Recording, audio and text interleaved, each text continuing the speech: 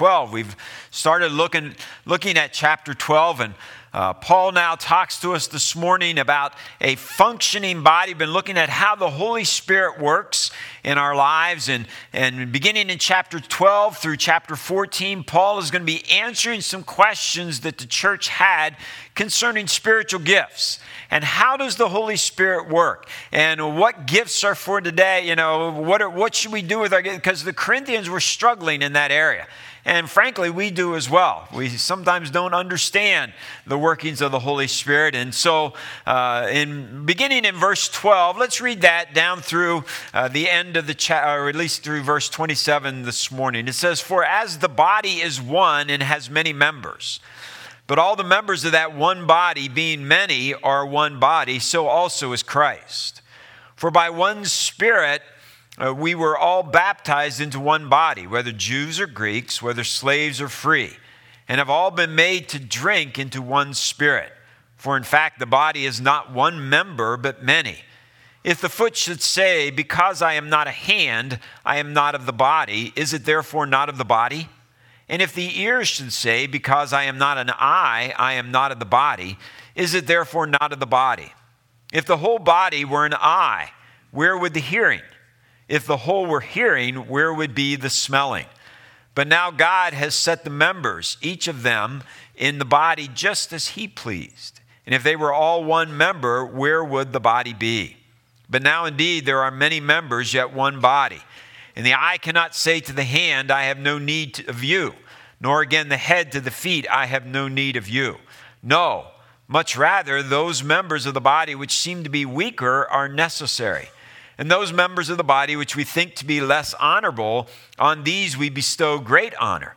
And our unpresentable parts have greater modesty, but our presentable parts have no need. But God composed the body, having given greater honor to that part by which lacks it, that there should be no schism in the body, but that the members should have the same care for one another.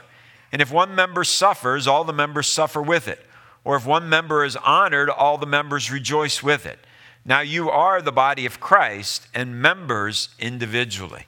And we'll get into verses 28 through 31 next week. But Paul is seeking to help the Corinthians and you and I understand spiritual things. And specifically, he's trying to help us to understand the workings of the Holy Spirit. How does the Holy Spirit work? How does the Holy Spirit function? You see, the Corinthians had given evidence in their lives and in their relationships with one another that they didn't really understand how God's Spirit works. They were glorifying in their own gifts.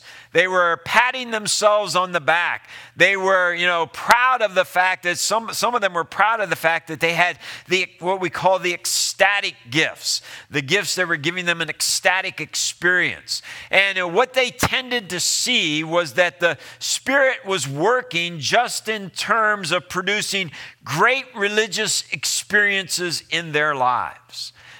Great religious experiences that ministered to self. And I think that's a danger for all of us. All of us we're kind of looking for that religious experience that makes us feel good. Oh man, that message just really made me feel good, or that music just made, that conference, whatever. And we're looking for those experiences, and we then attribute when I have a great experience, we attribute that to the working of the Spirit. And when I don't necessarily have a great experience, we kind of lose the fact that the Holy Spirit is still working. And we miss how the Holy Spirit is working. And again, I've cautioned us over the last few weeks, we make it all about ourselves. We make worship all about ourselves. We make, the working of the Holy Spirit all about ourselves. And it's how we want to feel. And it's what we want to do. And we need to understand that God has a plan and a purpose for the entire body of Christ. And so Paul begins laying down some principles here in chapter 12 concerning the working of the Spirit. And let's look at a few of those to try to just remind us where we've been over the last couple of times that I preached with you. In verse 3, we see the direction of the Spirit's working will always promote the Lordship of Christ. You notice at the end of verse 3, it says, no one can say that Jesus is Lord except by the Holy Spirit. And we're not going to revisit that whole verse, or we're not going to revisit that whole message. But one of the things that is clearly evident is when the Holy Spirit is working in our lives, the Holy Spirit will always promote not us, but the Lordship of Christ. The Holy Spirit will always promote the Lordship of Christ. And so Paul wants the people to understand that there in verse 3. Then in verses 4 through 11, we saw the manner in which the Holy Spirit works. And again, we're not going to revisit all of this, just remind you of the points we made a couple of weeks ago. Remember, the Holy Spirit works in a symphonic pattern. It's like the church is one great symphony with each of us playing our part. And there is a singular purpose. The Holy Spirit always has a singular purpose, to glorify Christ, to promote the Lordship of Christ, yes. There is a specific provision for each and every one of us. And finally, there is a sovereign plan. You know, God has a sovereign plan in mind as He gives each one of us our gifts, and He brings us all together even within the body of Christ so that we function harmoniously as a body and so that we glorify and honor Christ. You see, God's Spirit is providing the dynamic so that each one of us individually can perform a ministry that will not be for my good, but it will be for the common good of who? The entire body of Christ. You see, our spiritual gifts are not for us. They are for us to minister to the body of Christ. And when that happens, there is always harmony. There is always unity within the body of Christ because each one of us is contributing to the common good. Again, it's like a sports team, a football team. The quarterback gets all of the praise, right? Or the running back, or those who score the touchdowns. But if it wasn't for those big guys in front of them, they wouldn't get anything done, right? And they wouldn't get anything done. And we all have to work together harmoniously. We all have to work together in unity. And we can't say, well, my gift's not important, or I'm not getting any recognition. It's not about us. God has gifted us to use our gift for the common good of the body of Christ. And now, so that we would better understand these spiritual principles, Paul in verses 12 through 27 presents an analogy to us. The analogy is one that each and every one of us can relate to in some way, because each and every one of us have the opportunity to observe this analogy functioning every single day.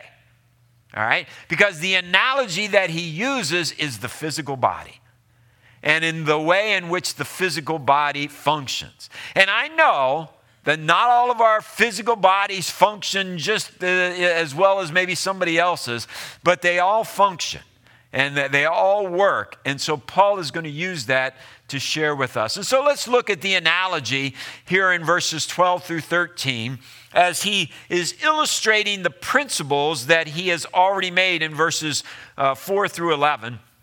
And he begins with the phrase, for as. He says, because of all of these principles, because this is the way the Spirit works, so also then, that's really what he's saying here, so also then, here is the analogy for us. And the specific analogy that Paul wants to make with this picture is the unity and the diversity of the body.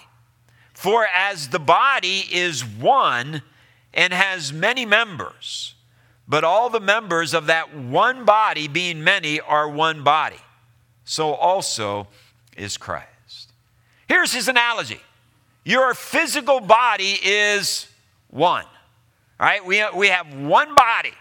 All right? And yet my physical body has many members. I have hands, I have feet, I have ears, I have a nose. And those many members make up how many bodies? One body. All right? We have many members, but they make up one body. And the very essence of that body is many members functioning harmoniously together as that one body. There is coordination of many parts into one effective motion. all of the parts, as diverse as they are, start working together. So that my brain says to my feet, let's walk across the platform. And I can do it sometimes, And my hand says, pick up that. My hand doesn't say that. My head says that. My hand works. We function harmoniously together. There is coordinated effort within the body. There are many members, each with different functions, but they all work together for the good of the body. And notice what Paul says at the end of verse 12. So also is what? Christ. So also is the body of Christ.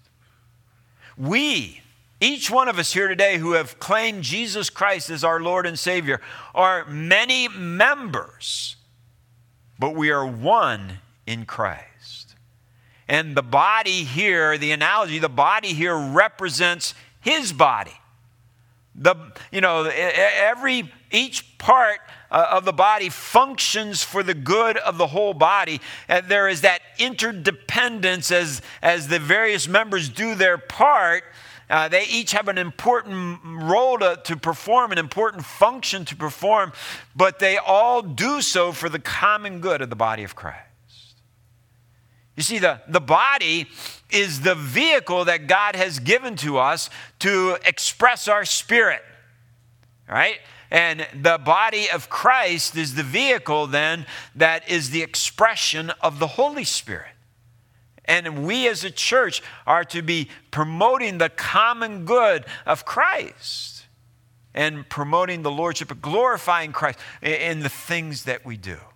And so Paul now relates some spiritual facts here in verse 13 that give us some meaning to this analogy. And he says in verse 13, for by one Spirit we were all baptized into one body. This one Spirit is the one who is active in forming this body. The Holy Spirit is the one who has put together the body of Christ. And how has He done that? Well, the Holy Spirit has placed, or we call it baptized, not water baptism. This is the baptism of the Holy Spirit.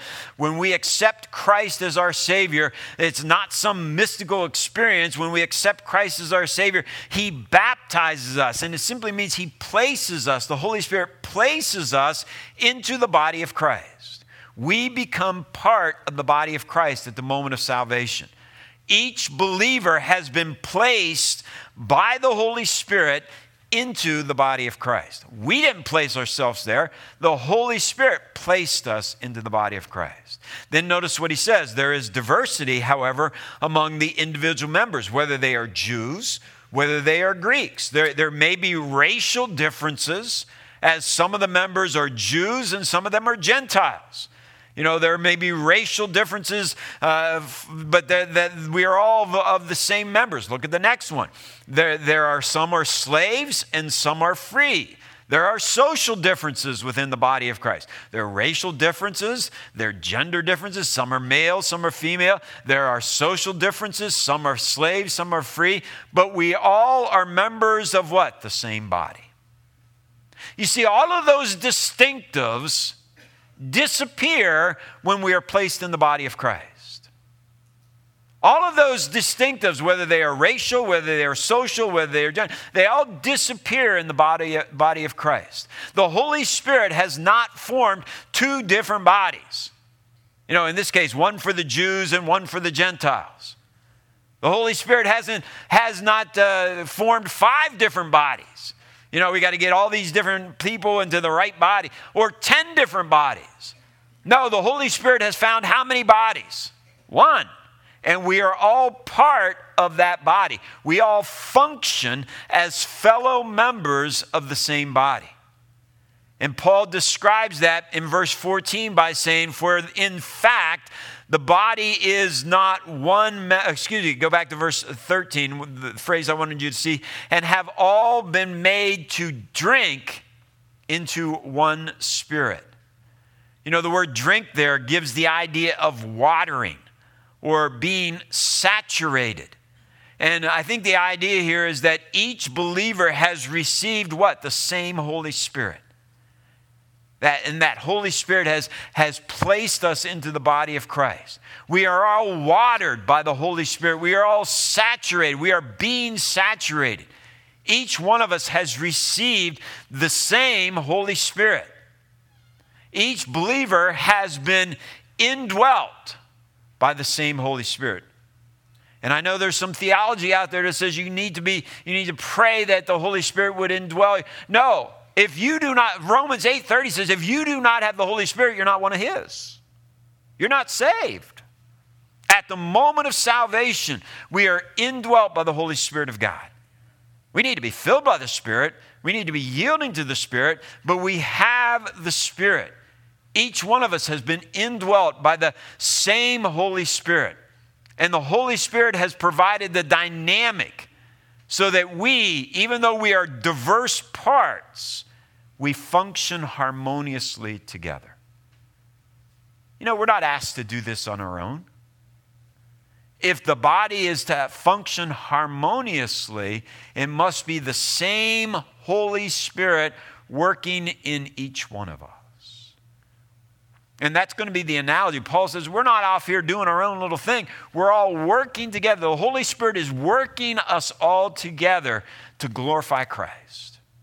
The Holy Spirit is working us all together for the common good of the body, for the lordship of Christ.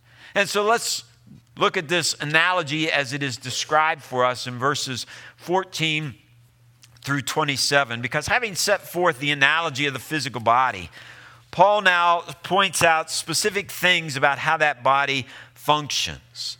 And the first thing that we notice about how the body functions is this: the body is made up of many members. For in fact, verse 14, the body is not one member, but it's many members. You know, the Corinthians, like so many people today, we're saying that each one of us must have the same gifts that I have. You know, if you're really going to be spiritual, you're going to have the gifts that God has given to me. And that is just nonsense. That is not true. And some were then feeling inferior if they didn't have the gift that somebody else had. They looked at somebody else and, man, I wish I had that gift. And because I don't have that gift, I'm of no value to the church. And there's a lot of people out there that feel that way. Other people were feeling superior when other people lacked the gifts that they have. Look at me. Boy, I have this ability. I have this gift that God has given to me. And what was the result? Strife, division within the church.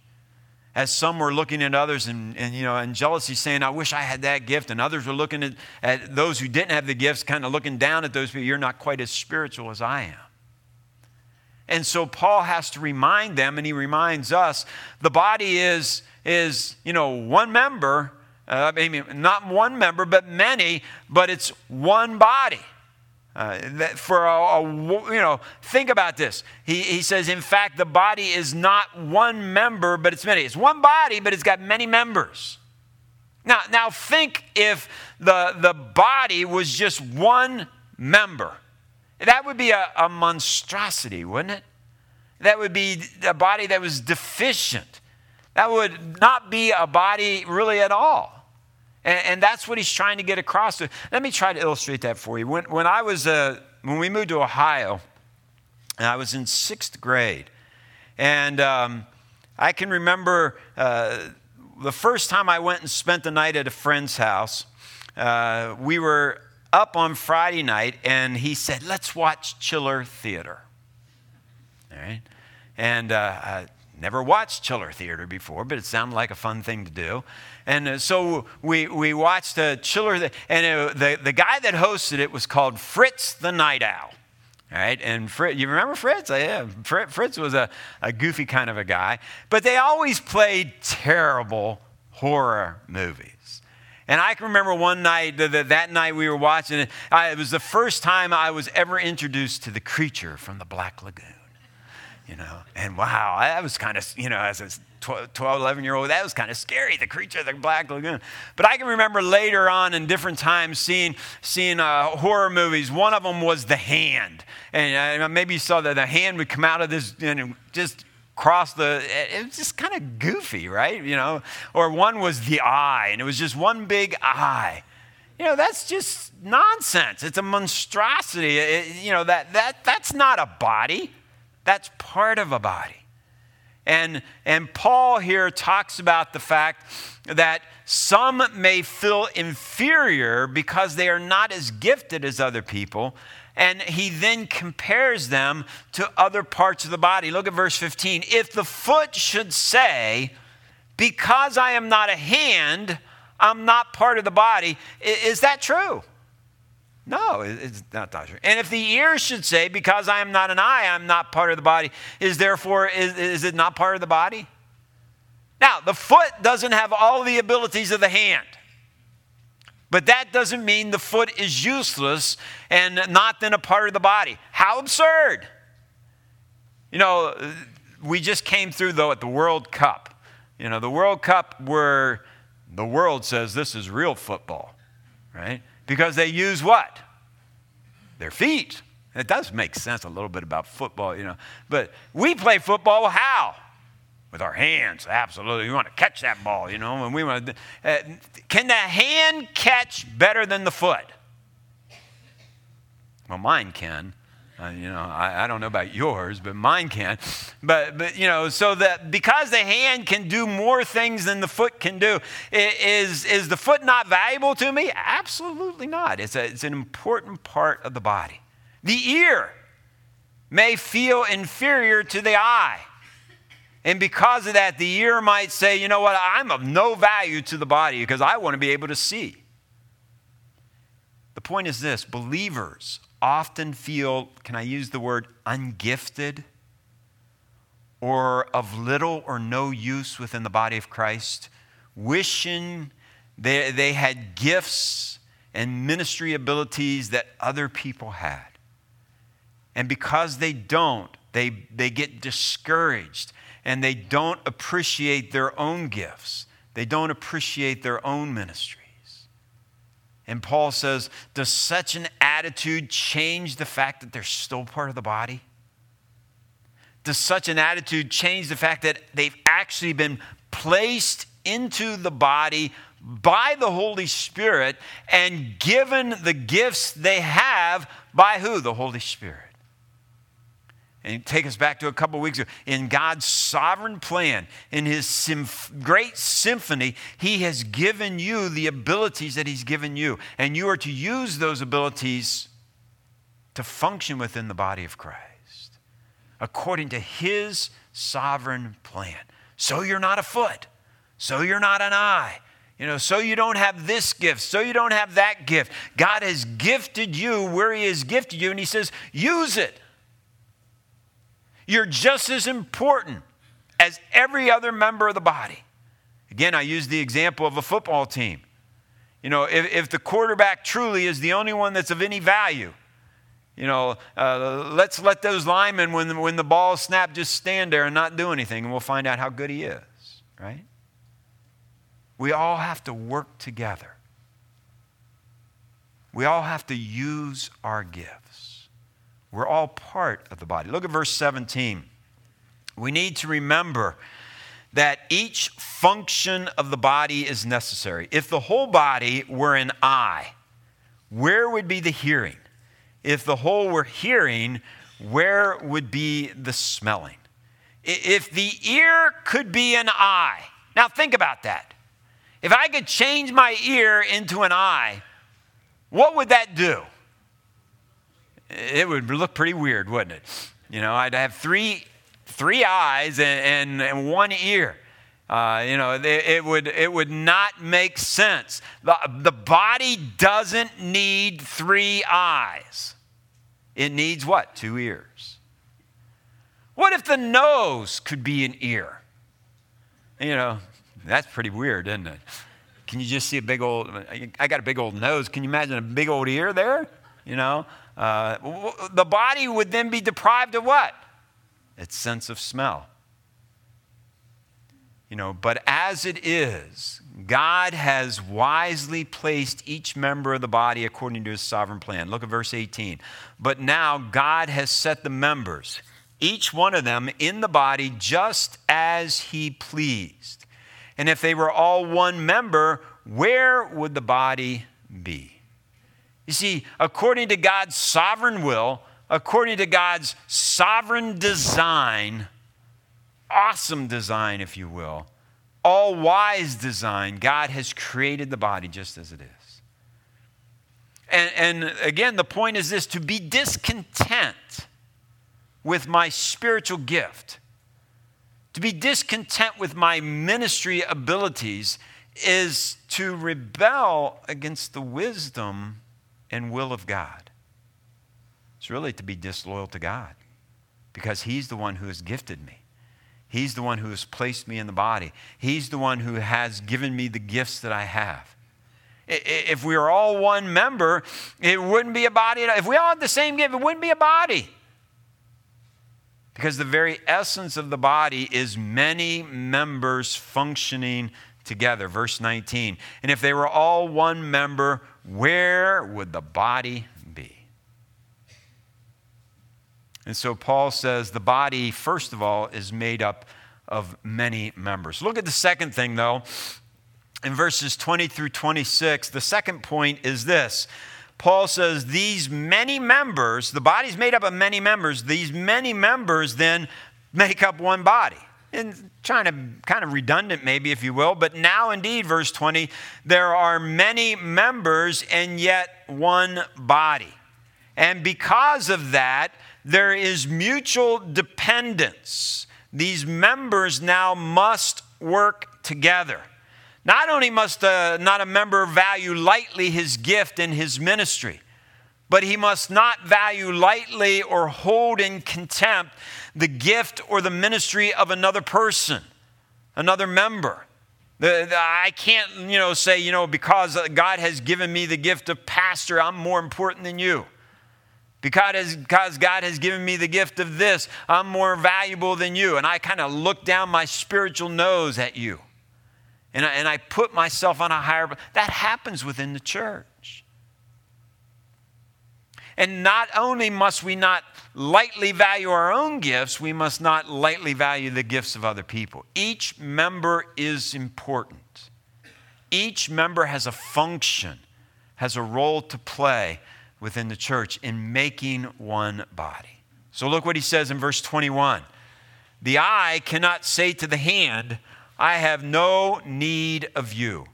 Nor again the head to the feet, I have no need of you. And what the idea here is the superior organs, if you will, cannot look down on those that they consider to be inferior. How frustrating, and some of you have experienced this, how frustrating would it be if my hand cannot take hold of what my eye sees? And I want to pick this up, and I just can't get my hand. And again, sometimes we have that problem, don't we? There's no such thing as independence in the body. It is interdependence that is vital. What if there were no feet to carry the head the places where the head wants to go? I can remember my father-in-law, toward the end of his life, he developed Parkinson's disease. And I can remember we would be places and he would say, feet, get my feet going, and his head was telling him to get moving and his feet just wouldn't cooperate until finally they would finally get going. And that happens to us sometimes. But what if my feet said, I'm not going, and the head says, go over here. No, I'm not doing that.